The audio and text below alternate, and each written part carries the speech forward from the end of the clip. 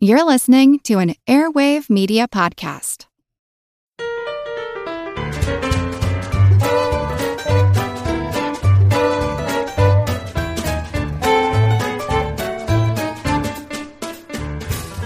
Hello, meritorious merry makers and mer people. Welcome to Good Job Brain, your weekly quiz show and offbeat trivia podcast.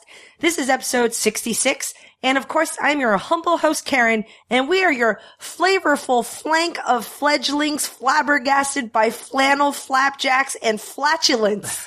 I'm Colin. I'm Dana. And I'm Chris. Quick disclaimer for everybody today. I just ran a marathon this morning, so I might sound a little loopy. She literally still has her number pinned to her she does. shirt, Oh, her yeah. hat, everything. I didn't even change. Encrusted in dried sweat. Her number says, "Yay, Karen." Yeah, you get to customize your bib, and I put "Yay, Karen." So I was running, everybody's like, "Yay, Karen!" I was like, "Oh, I know, I'm so great." They should put that on everybody's. That's a good idea. It's very positive. It is. But there is a silver lining on my train ride here. I came up with a mnemonic Really? for the marathon. Do you guys know how many miles is actually a full marathon? Is it like 26? 26 point something. 26.2524. Just to put one decimal place. is fine. 26.2. Yes, 26.2. And do you guys know where it came from? Like, why is it such a random number? Is it the distance between two cities in Greece or something? Yes. Yeah, It is? That's the Yes. story that I heard. Oh. Right? It was like after the battle, right? This is a legend. I don't know if someone actually really did do this, but it was a legend that passed on. There was actually a battle of Marathon, and it was between the Greeks and the Persians, and the Persians were defeated. And so they sent one of the soldiers as a messenger. So this dude also fought in the war, and then he got tasked with, you gotta run to Athens and tell people that the Persians have been defeated. So after battling, probably covered in blood and sweat and, tired, he ran 26.2 miles, didn't stop, probably in very uncomfortable sandals or something. Yeah. And he busted into Athens. Hey, we won! Victory! Now the marathon race is commemorating this event. Just imagine if he had to record a podcast after all that. I know. People don't know this, but he actually died, right after he got to Athens. Oh, really? He, collapsed. I think I've heard that. So it's kinda And they don't know if sad. it's Yeah. true or not. So the mnemonic I came up with. Oh, yeah. For marathon equals 26.2 miles. The first time I ran a marathon, 26.2 miles is a lot, and it really puts your body in shock, even with all the training. People react differently when you're exercising so much. So the first time I did it, I mistakenly ate a lot of breakfast before my run. Oh. And so by miles... That's what television has taught me to do. Yeah, carb up. Right, yeah. You better carb. So I was like, oh, sure. I can eat a Wheaties whole is bunch part of this stuff. complete breakfast. And it's like, With the bowl of bacon Wheaties. and- And, right, yeah, like 2 eggs, bacon, Milk, 5 bacon, pieces of yeah. toast, Milk and orange juice. Yeah. So I had a big breakfast, and I just didn't realize that after running around, you get jostled a lot, and I felt really sick. And so by mile 6, I basically had to run to a cardboard trash can, and I just threw up. I blew chunks. After I recovered, my mouth still tasted like puke. Ew. And so later on, I puked again.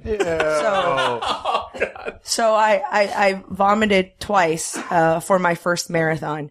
And so here's my mnemonic after that lovely story. Oh. 26.2 miles is too sick, puke twice. So it kind of sounds similar. It's going to work for you. Yes. Yeah, so if you're Karen, this is a very Well, helpful... now that you've heard my story It's true, it's about true. puking twice, then you can be like, too sick, puke twice. 26.2. Wow. And you finished the race after puking twice? I did. You gotta. 26.2, too sick, puked twice. Wow. Enough of my marathon talk. Let's jump into our first trivia segment, Pop Quiz Hot Shot. And I have a random Trivial Pursuit card here. And you guys have your barnyard buzzers? Yeah. Yes. Okay, let's get ready to answer some questions. Blue Wedge for geography. What Alaska town elected Sarah Palin mayor? Oh. Chris. That is Wasilla, Alaska. Yes, Wasilla. Pink Wedge for pop culture. Who sang the hit duet, Islands in the Stream? I don't even know this song. Colin. I believe that was Kenny Rogers and Dolly Parton. Correct. Oh, right, of course. Such a good song. Very good job. Yellow Wedge. In what war did the Tuskegee Airmen fight? Dana. World War II. They're African American pilots. Yes. It was a big deal. It was a big deal. Yeah. World War II. All right. Purple Wedge. Now an art museum, the Musée d'Orsay in Paris was formerly what kind of public building? Oh, I knew this. Man. It was a train station. Yes. Oh, Cool. that's right.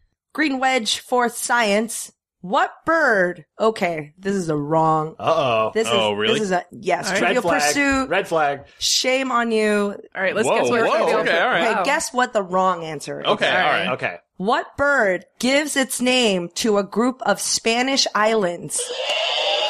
Everybody. The Canary Canary. Islands. Oh. Which we've talked about in the show before. From That doggies. is that is false. It's canines. Yeah. Yes. Canary Islands were actually named after dogs. Yeah. I can do, see- they have any wiggle room? What's the wording? What gives its name or shares its name? Gives its name. Oh, So yeah. that's Yeah. I Yeah. could see them not fact-checking it, being obvious. Like, oh, obviously it's the Oh, bird. it's clearly Canaries. This is a good object lesson, though, right? I mean, we talk about anticipate what they're asking. exactly. Yeah. All right. Last question. Orange Wedge. In what year did Kobe Bryant first lead the LA Lakers to a championship without the help of Shaquille O'Neal? First one without Shaquille. Everybody else can guess. Dana? 2006. Incorrect. I think the first one without. Oh, wow, all right. Sports. You have to buzz in, Colin. Sorry. Was it 2008? No. 2010. 1 year off. Always 1 year off. Yeah. 2009. That's right. Says here. That's right. That 9 and Pretend 10. like I know. it says here that O'Neal played with the Phoenix Suns that season. So they weren't together. Right. All right. Good job, Brains. Good job, Kobe. Bad job, Card. This week, we've each researched bits and factoids and stories about things in the world that are lonesome, lonely, solo. This is about people doing things alone, whether they want to or not. All by myself. Don't wanna live all by myself anymore. I think I only know like 6 words out of that song. Don't wanna be. Yeah. Oh, yeah, those. Wanna All by myself. Oh, don't anymore. wanna Wanna be. Oh, anymore. Great. 7 words. 7 words. So when we were kicking around topic ideas for this episode and we settled on all by myself, one of the first things that came to my mind was this thing I remember learning about in college, research into human isolation. How does your mind and your body react to being isolated, not just from other people, but from light and sound and everything that we take as part of being part of culture? How does that affect you? And I remember really clearly learning about a man named Michel Siffre, and he was a French scientist. He was a geologist by training. He did a lot of the groundbreaking work on extended isolation. Oh, this is gonna Yeah. take a dark turn. It's not that dark, really. I mean, was literally dark because he was underground for long stretches. So it was literally groundbreaking. Oh, I was waiting. Yeah. I see what you did there, Dana. He was a geologist by training, and in the 60s, there were a couple things that really got him to thinking about isolation, and it was both the space race. How can people survive out alone for long stretches? What is it going to do to you? Are they going to come back crazy or debilitated? The other thing I was going to say, the space race, but also the idea of fallout shelters. So this is like early 60s, a very Cold War mindset, going in two different directions. Like, how could we survive if we had to for weeks or months or indefinite periods, tiny little rooms? Mm-hmm. So he decided, all right, I'm going to go study this myself. And so he wasn't kidding around. So in 1962, he was young. He was in his 20s. He went 375 feet down in a cave in the Alps. Is that really That's deep pretty down? far down. Okay, That's okay. pretty far down. I mean, there was no natural light, no natural sound. I mean, he was effectively totally cut off from the surface. And he was connected by electronic connections. So he had communication with the surface. And he didn't sort of just wing it and go off by himself. Like, he had a support staff up top. And he spent 2 months down there. 2 months, and the idea was just to kind of see, how does he adapt? What sort of sleep cycle is he going to end up with? Is he going to go crazy? And he would check in with his team. I think it was very limited. He would let them know when he woke up. He would let them know when he was eating. But for the rest of the time, he was effectively isolated. And he had books and some records to sort of keep himself busy. And what's really interesting, among the other things, they learned a lot about muscle loss, but was your sense of time. Your sense of time gets really distorted. Oh, I bet. When they let him know, hey, the experiment's almost over. Like, he he had grossly overestimated how long he had been down there. They noticed that despite the lack of any clock or anything like that, he settled into about a 24, 25-hour day. Oh, wow. And 10 years later, he's still interested in this research. He went down for 6 months. 6 months by himself in a cave in Texas this time. And again, same thing. This guy must be really curious. He is really curious and really motivated. And, one of the reasons, he said in interviews, one of the reasons that he decided that he himself would be a good candidate is because he was a spelunker and an underground explorer. So he didn't have a fear of the caves. He wasn't worried that he was going to get claustrophobic. He talks about that after 1 or 2 months down there, he's sort of teetering on the edge of madness at a couple points, having some weird semi-lucid states, but he kept it together, and it was good that he had contact with people on the surface. So here's what's interesting. When he was in the longer session, he eventually settled on a 48-hour sleep cycle. Whoa. And 45 to 48-hour sleep cycle, just when he was sort of left to his own devices. Like he'd be awake for 24 hours and sleep for 24 hours? Or? He could, yeah. Or he might be up for 30 hours and sleep for 10 or 12, something like that. Yeah, it was really weird. Then that got a lot of people thinking of like, well, maybe we can train people to sort of modify their sleep cycles for like long military deployments or, things like that. In 1989, there was another woman, they got a volunteer this time. They were interested in choosing a non-scientist. I hope they paid her. She's a volunteer. She's a volunteer. Are they just hanging out in total blackness with like nothing to do? They like, have artificial lights that they're allowed to turn on when they want. But the idea is, and this sort There's no sunlight. You set your own schedule, right? You eat when you're hungry, you sleep when you're tired, you wake up when you're rested. What do they do? Bored. They would bring books. When Cifre went down in the 70s, he had a record player. Actually, when his record player broke and died from the humidity, he just about lost it. I mean, he was really you can imagine, like, this is your one grasp of something to keep you grounded. And entertained. So this volunteer, Stefania Fellini, she went down for 4 months, and she also, when they let her know the experiment was up, she's like, oh, I thought it, had only been 2 months. I couldn't believe that 4 months had elapsed. You lose track of the weeks and the months, even if you settle into a normal daily cycle. Her menstrual cycle stopped, but she also settled into a 20, 25-hour sleep cycle. So it's weird. There sort of seems to be something that we're programmed for, maybe not surprisingly, for around a 24, 25-hour sleep cycle. But it just gives you a hint that even when you're connected to people on the surface, you can kind of lose touch with reality pretty easily when you're just by yourself. Karen and I are just back from the Electronic Entertainment Expo. Yes! The E3, the video game industry's big trade show down in Los Angeles. We got to see the future of video games, basically, because they had the new Xbox One and the PlayStation 4, the new game consoles that are going to be coming out. And, what all the games for these consoles have in common is that as video games are getting more and more complex, they are just being created by many more people. It takes many, many, many people to create just, one of the title. huge blockbuster games. So studio, to give an example, Assassin's Creed 4, Black Flag, a game that was being shown at E3 that's coming out later this year, was created in 8 different game development studios all around the world. So like if you're walking around in Assassin's Creed 4, that part of the gameplay was designed by people in one country. Then as soon as you board a ship and start sailing, that was designed by people in a completely different country.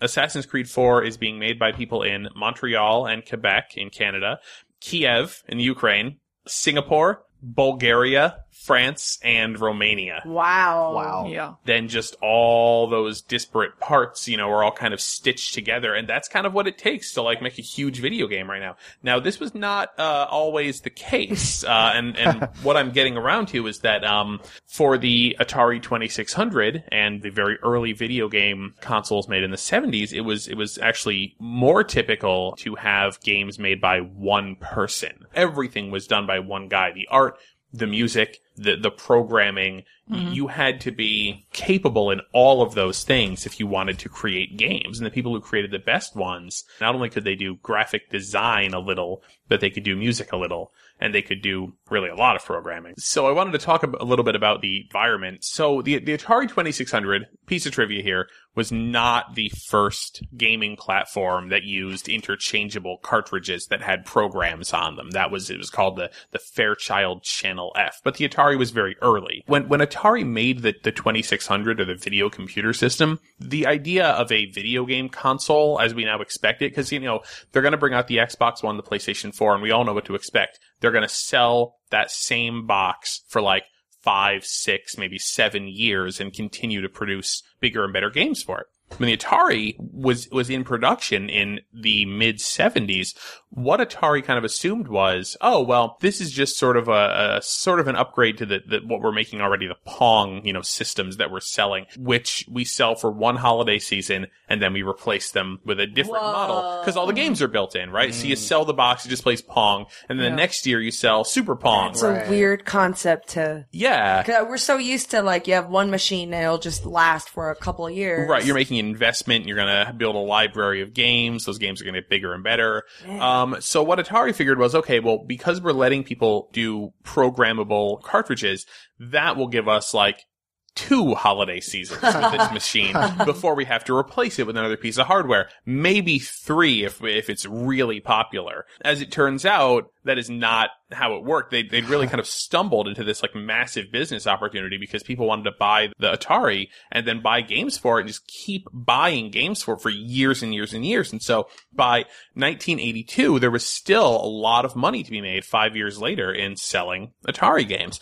And one of the absolute best designers of Atari games is a guy named David Crane. You probably heard of games he wrote like Pitfall. Huge game. David Crane was actually a designer at Atari. He worked at Atari, and he and some of his fellow designers thought, you know, hey, what we're doing here for Atari is like writing books or making movies, and we should be credited the same way. But Atari's policy... Radical thinking. Yeah. Atari's policy was that you're just somebody doing work, you know, we just put the Atari name on the games. Yeah. And your name does not go on the box. That still happens places. Oh, sure. For sure. Yep. Yeah. But David Crane and some of his fellow designers, they quit. And they formed a company called Activision, which was the first ever third-party, you know, independent maker of video game console software. And even today, it is a huge force in the industry. It makes Call of Duty, and it makes Skylanders. Activision Blizzard. Yes, Activision Blizzard, because it merged, and makes World of Warcraft also. StarCraft, yep. Never heard of it.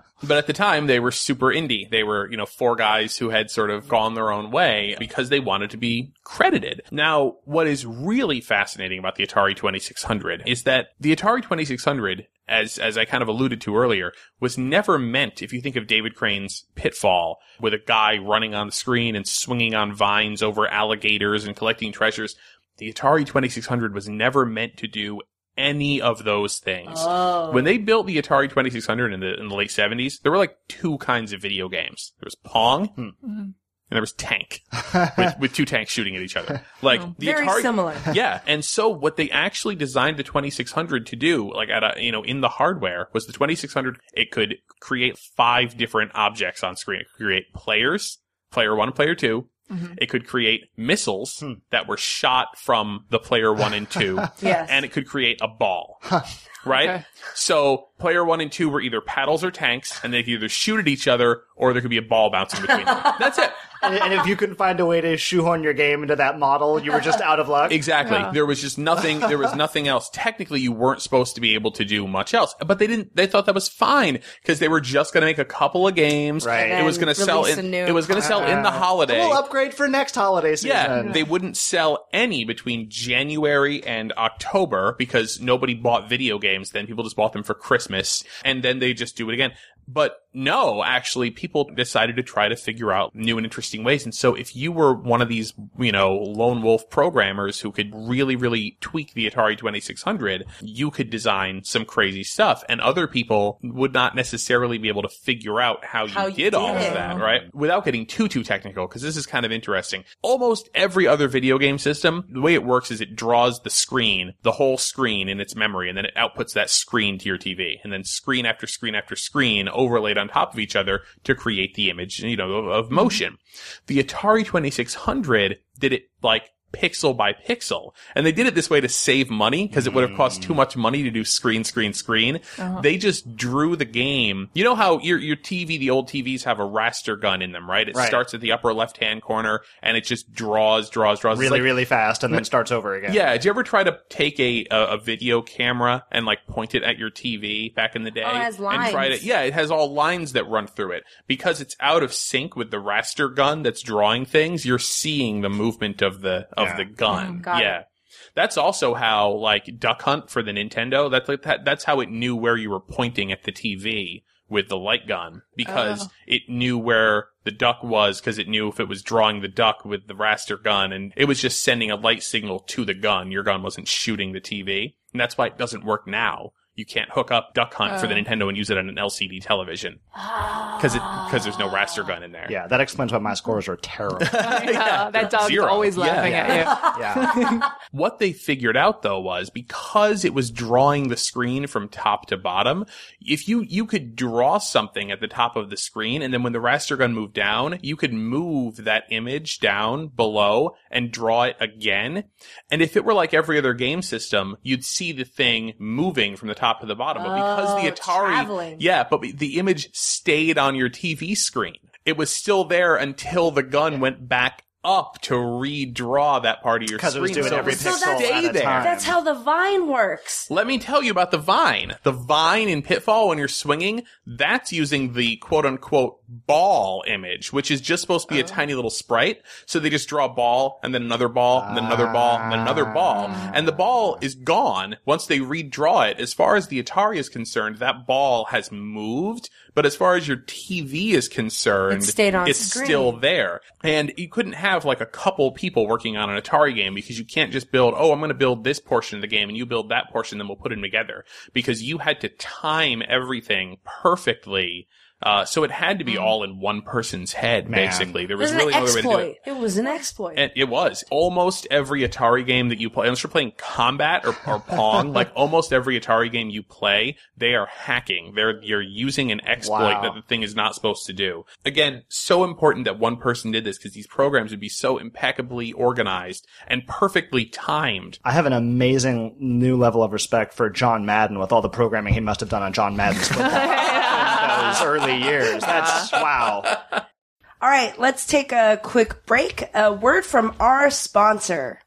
Hi, I'm Daniel, founder of Pretty Litter. Did you know cats tend to hide symptoms of sickness and pain? I learned this the hard way after losing my cat, Gingy. So I created Pretty Litter, a health monitoring litter that helps detect early signs of illness by changing colors, saving you money and potentially your cat's life. Pretty Litter is veterinarian developed, and it's the easiest way to keep tabs on your fur baby's health right at home. Go to prettylitter.com and use code SPOTIFY for 20% off your first order and a free cat toy. Terms and conditions apply. See site for details.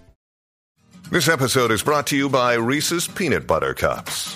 In breaking news, leading scientists worldwide are conducting experiments to determine if Reese's Peanut Butter Cups are the perfect combination of peanut butter and chocolate.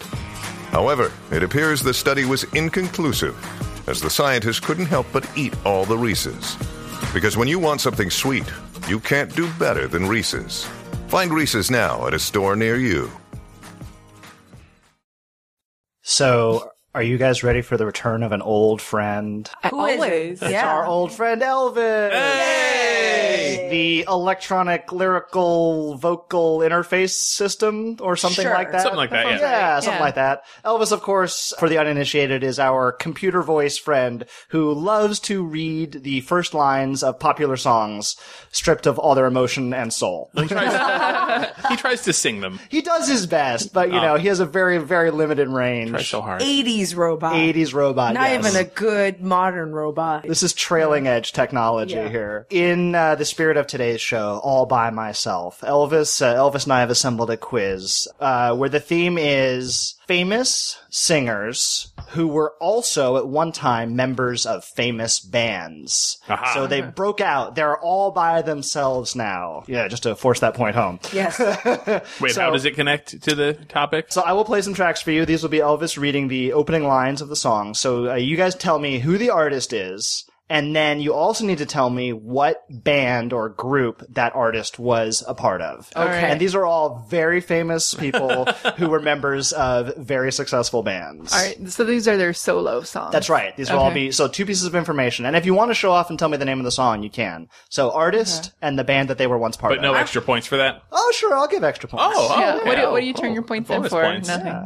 Yeah. I'm worried that you're like, these are all just collecting the famous artists and famous bands. Oh, no. Because so if we don't get it, we're not Well, good. that's all right. I would say there's maybe only dummies. one band in here that's a little tricky, just but blame I it have on confidence Colin. in you Yeah. guys. We'll be Yeah. like- We'll just yell at Elvis if you don't like it. Here Okay. we go. Yeah. All right. We'll start off with one that's hopefully a little easy. Here we go. Talk to me. Tell me your name. You blow me off like it's all the same. You lit a fuse and now I'm ticking away like a bomb. I think that was Karen. Yeah. I think it is Ricky Martin. Yes. Yeah. She bangs. She bangs. Oh. And Ricky Martin was part of. Menudo. He was. Wow. One of Who the now- one of the approximately 700 members of the band over the years. So we laugh about Ricky Martin, but that man can sing. He's currently on Broadway. Oh, and what's- Chris saw him. I did. I actually saw him in Evita. Yeah. Oh, I didn't know he was in Evita. Yeah. Really? Yeah. Very good. Well, good for him. All right, here we go. Big hit from the 80s. Love, I get so lost sometimes. Days pass, and this emptiness fills my heart. When I want to run away, I drive off in my car. Man. That's so sad. It was featured in a very famous scene from a very famous iconic movie. Play one more time. Love, I get so lost sometimes. Days pass, and this emptiness fills my heart. When I want to run away, I drive off in my car. Karen? All my instincts, Yes. they return. Uh-huh. And grandson, his name is in your Peter Gabriel. Yes, In Your Eyes, Peter Gabriel. Correct. He was in Genesis. That's right. That's What right. was the movie was John Cusack, right? That was the 80s movie. Say anything. Say Anything. Yes. Great. Yes, and he was the original lead singer of Genesis, as Dana said. All right, here we go. Next one. Another big hit. Up in the club, we just broke up. I'm doing my own little thing. You decided to dip, but now you wanna drip. Cause another brother noticed me. Dana. It's Beyonce. Yes. Or Single Ladies. Yes. And I was about to say Up in the Club. And it's Destiny's Child. She was in Yes. Destiny's Child. Yes. Up in the club. Just broke up. I want to see him in like that weird off-shoulder leotard. I want to see like his Elvis. little robotic hand like turning back and forth. It looks like a little fork, just like rotating. like a Dalek. Yeah. Yeah. A little egg spinner. So here's a big hit from the 90s. How many times do I have to try to tell you that I'm sorry for the things I've done? But when I start to try to tell you, that's when you have to tell me, hey, this kind of trouble's only just begun. I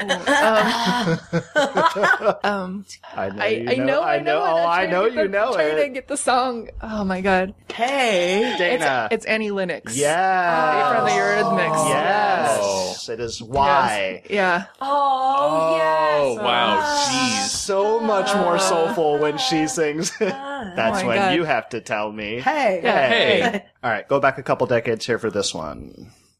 Holly came from Miami, FLA. Hitchhiked her way across the USA. Plucked her eyebrows on the way, shaved her legs, and then he was a she. I don't And actually, it was actually. It's very matter of fact. Anyone want to bite? I know you No. guys know it. Really? Because She's got legs. I'm just she kidding. knows how to. No. No. But like, I mean, those are really They're very really specific lyrics. Yeah. I Quite think I would know the specific song. lyric. They're He saying became in a a she. very laid-back style in the song, which may not be why you remember them. That is Take a Walk on the Wild Side. Oh, okay. Anyone? That's right. By the great Lou Reed, Yes. a founding member of Velvet Underground. Well, that totally makes sense now, actually. Yeah. All right, we'll close it out here with one. And now this song was covered by many people, but it is indisputably, I think, linked with one person in particular, and that's who I'm looking for. Busted flat in Baton Rouge, waiting for a train, and I was feeling near as faded as my jeans. Bobby thumbed a diesel down just before it rained. It rode us all the way to New Orleans. Baton Rouge. Baton Also Rouge. to jeans and New Orleans. Oh. So this is the signature song for a lady by the name of Chris? Janis Joplin. Janis Joplin, correct. Whoa, she was me in and a Bobby, band? Me and Bobby McGee. Yeah. Yeah. So this is What probably the was trickiest one of the band? batch. Headhunters, something. Kid and Play. No. Is it going to be like Janis Joplin and the blank? No, it's not. It is somebody in the something, but it's not Janis Joplin. It's Big Brother and the Holding Company. Yes, that's what it Oh. was. Yeah. Great trivia band there. Huh. Yes. Great Brother Big Brother. Big Brother. And the Holding Company. and the Holding Yeah. Company. Big Yeah. Brother and the Holding So, like, Take a Piece of My Heart is actually by them. It's not a Janis Joplin Oh, solo really? song. Yeah. Summertime also. Like, a lot of hits, you're like, oh, those are That Janis Joplin actually- songs. Those That's a good psych out pub trivia question. Yeah. If they play, I mean, They music say rounds it's a band, and you're Yeah. like Janis Joplin and the Joplineers. Janice and the Joplins. are the Joplin years. Big Take a Brother Piece of and the My Heart Holding is Company. not. It's her and her band. Wow. Yeah. Okay. Yeah. Good job, guys. There we go. Wow. Wow, thanks, mister. Gee, thanks. Thanks, Elvis. Thanks, Elvis. Let's keep this party rolling with. Let's Rolling with my homies. I like mixing my metaphor, keeping the party rolling. Wait, what is this supposed to be? I don't know. Keep the show rolling. It just sounded wrong after I said Keep it. the party rolling. All right, so I will give you the name of a band, and you tell me who became a solo performer from that band. Who All became right. maybe more famous. And it doesn't necessarily have to be the lead singer. It doesn't necessarily need to Okay. be. All right, you ready? We're going to do it lightning round style. All right, okay, all right. Okay. Miami Sound Machine. Oh, everybody. Gloria Estefan. Yeah. White Zombie. Colin. Rob Zombie. Yes. Wings. Paul McCartney? Yes. Yeah. Oh, okay. Yeah. Okay. Sure, okay. Yeah. Yeah. Stone Ponies. Oh, That's Pat Benatar. no. Linda Ronstadt. Linda Ronstadt. Oh man, Yeah. I'd pull that one out. Buffalo Springfield. Oh, that's Neil Young. Yes. How about NWA? Oh, Karen. man. which one? We go on and on. You could say more than one. Ice Cube. Dr. Dre, Yep. Eazy-E. Oh, yeah. Okay. Wham. Karen. George Michael. What is the name of the other guy? I still don't know. Andrew Ridgely, Oh, Yes. nice one. Yeah. Nice one. The Smiths. Colin. Morrissey. Morrissey. Yeah. How about them? Them. Uh-huh. Him? No. I It see was where you- Van Morrison. Yes. Oh, we had it in a music quiz. I had it in. Oh my god. How about Hole? dummy. How about Hole? Karen. Courtney Love. Yep. The Impressions. Oh, James Taylor or somebody. Curtis Mayfield. Oh, Curtis Mayfield. Wait, what's the band called again? The Impressions. The Impressions. Oh, so okay, so kind You of can like see the why I whole- would mix up James Taylor and Curtis Mayfield. Yeah. They're so similar so stylistically. How about the Sugar Cubes? Oh, Bjork. Yes. Bjork. The Supremes. Chris. Diana Ross. Yes. Digital Underground. Karen. Humpty. Tupac Shakur. Yes. Tupac was in Digital Underground. No way. The Bay Area band. Bay Area band. No Yeah. way. The Stooges. Colin. Oh, I know. Iggy Pop. Yes. Yes. And lastly, Oingo Boingo. Karen. Danny Elfman. Yay. Yes. Hey, it comes full Elfman. Yeah. Everything's coming up Elfman. Awesome. That's like, to me, like quintessential pub quiz fodder right there. Yeah, that's a good matching round. Absolutely. When you need mealtime inspiration, it's worth shopping Kroger, where you'll find over 30,000 mouth-watering choices that excite your inner foodie. And no matter what tasty choice you make, you'll enjoy our everyday low prices, plus extra ways to save, like digital coupons worth over $600 each week. You can also save up to $1 off per gallon at the pump with fuel points. More savings and more inspiring flavors make shopping Kroger worth it every time. Kroger, fresh for everyone. Fuel restrictions apply. All right. We're going to end this episode with a last alone or a lonely segment. And I'm going to talk about one of probably the most mind-boggling animal in my mind. When you think of lonely, solitary animals, what do you think of? What's the number one thing you think of? I don't know, like wolf, like the lone wolf. Oh, true. Or like a praying mantis, because they eat the other one. One eats the other one. Yeah. None of these answers are the ones Sorry. I'm expecting. But Oh, you didn't tell us it was a leading question. Okay. Well, then You need to specify. so I'm going to talk about the hermit crab. Oh, yeah. Hermit crab, very, solitary animal. For those of you guys who don't know, hermit crab is the little crab that has a outer seashell that acts as their home. Right. And they live in the seashell. It's their little house. I know how it looks in cartoons, at least. Yeah. Yeah. Until I researched this, I never knew what a hermit crab looks like outside of its shell. It looks crazy. So the first half that you see coming out of the shell looks like a crab, kind of like a crawdad, very crab-like. Mm-hmm. So the back half of the body that's hidden in the shell is soft. I mean, that's why they need the shell to protect their abdomen and their organs. And it looks like the second half is like a cinnamon bun. It's like a cinnabon. It spirals in. Because it fills the shape of the shell? Yeah, and it's a soft, squishy bit. And it looks crazy. It's like half cinnabon, half crab. There are many, many different types of hermit crabs. There are the ones that are marine and there are ones that live on land. And researchers actually at the University of California, Berkeley, Go Bears. Go Bears, our school, they found out that the terrestrial hermit crabs do socialize. But they don't socialize for drinks or to have fun or to be the terrestrial hermit crabs, they socialize with the purpose of trying to find a better shell or a better house. Really? So it's kind of mean in a way. They socialize just to upgrade their shell because they grow. I mean, they grow in the shell and sometimes they have to keep upgrading because their size gets larger and they can't fully retract into the seashell. This is like Animal Crossing. You say that. You think you're joking. So there's this crazy phenomenon. If a couple of land-based hermit crabs are hanging out, or especially if one hermit crab finds just an empty new shell that it's going to move onto, somehow they have hermit radar and all the other hermit crabs come and congregate like a conga line. They do a little hermit crab conga line. They line up from the largest shell crab to the smallest. And they would trade and upgrade the shells one by one.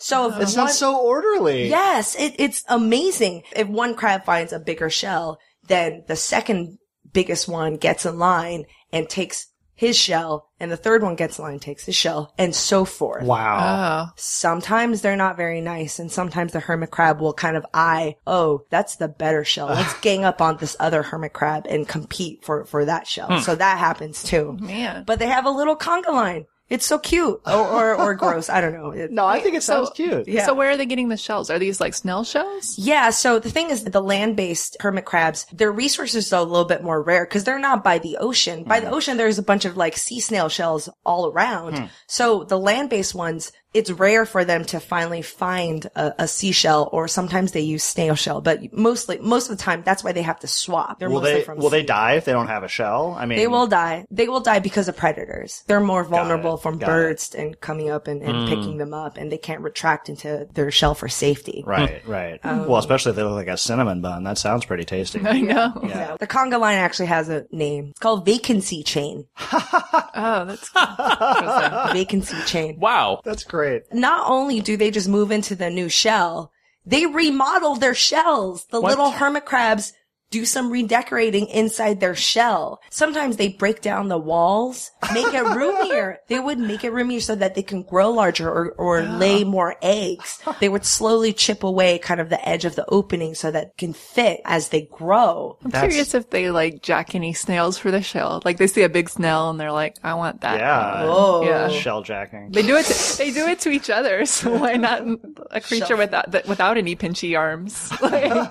So there are a lot of species of hermit crabs. Some of the hermit crabs don't even need a shell, especially one particular species I'd like to talk about, and it's called the coconut crab. Oh. You might have heard of it. I remember Colin having a very negative reaction to a picture. This is a nightmare creature. You said you saw a picture of this. You're like, I would crap my pants. I would cry my pants. They actually don't have a shell because what happens is their abdomens actually start growing harder. So actually they don't need a shell for protection.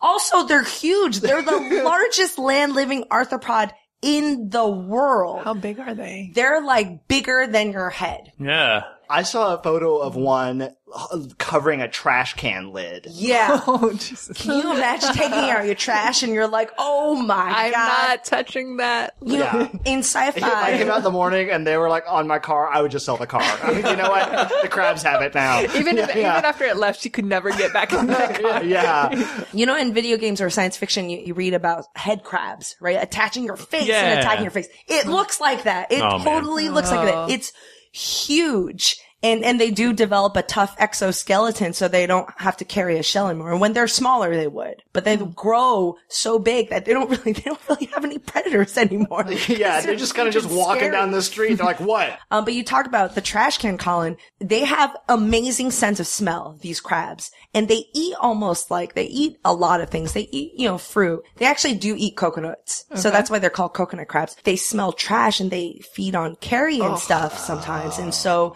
they would hang out in trash cans. They're like tropical raccoons. They are. No thanks. Yeah. No thanks. Oh, man. Colin, we didn't tell you, but we have a coconut crab here today. He's backstage. He's been listening to the show. Let's bring him out. Green room this whole time. So they do eat coconuts. They're so smart. They know how to basically prepare a coconut. Like a coconut falls on the ground. They know how to strip away the husk with their claws. And then they would climb the coconut tree with coconut in its claw, drop the coconut so it would break. Yeah. Isn't that That's crazy? amazing. And that's just adaptive behavior. They just know. Dude, They just totally know. I just wait till they did that and I run and steal the coconut and then run away. Be like, Thanks for opening it, suckers. That's the hardest part. suckers. Sweet, sweet coconut. Yeah, you come out the next morning and there's 40 coconut crabs in your driveway. We hear you got something of ours. Dead silence, only the clicking of 40 claws. Click, click, click. So scary. One more last scary tidbit. The International Group for Historic Aircraft Recovery, known as TIGHAR. A great acronym. This group has approximated the whereabouts of where Amelia Earhart could have crashed and landed or ended up. They said that she probably most likely died on an inhabited tropical island in the Kiribati area. Some users wrote us and said that Kiribati is supposed to be pronounced Kiribati. Right. I think after we talked about it on the show, someone said Kiribati or Kiribati. Yeah. So I double checked. You can say it both on Kiribati/Kiribati. Oh, okay. Anyways, they're guessing that Amelia Earhart probably ended up there. And, one of the theories why they can't find her full remains is because coconut crabs probably ate her bones and her flesh. I mean, I was so much better off not knowing that. tropical raccoons, man. They get in there. Nightmare fuel for everybody. Wow, thanks. Yeah. Cool. Wow. Coconut crabs. Remember that. Do we have anything good to say before we leave? Oh, yeah. Something on a positive note. Nah, just You're close just the trying to show. look for a wrap up. Sorry. Yeah. I was like, hey, coconut crabs probably ate her body. Goodbye, everyone. It was like, Jesus Christ. We bid you a safe journey if you're driving listening to this car. If you're listening to this on a flight across the Atlantic, don't worry. I'm sure you'll be fine. Now you know about coconut crabs. Right. You know If you crash land on a deserted island and you see coconut crabs, just walk away. Thank you guys for joining me. And thank you guys, listeners, for listening in. Hope you learn a lot of stuff about solo artists. Stay away from coconut crabs. Appreciate that old Atari game Pitfall. You can find our podcast on iTunes, on Stitcher, and on SoundCloud. And also on our website, goodjobbrain.com. Join us on Twitter and Facebook. We're having lots of fun there and lots of fan mail. And you can also email us at gjb.podcast@gmail.com. And I guess we'll see you guys all next week. Bye. Bye.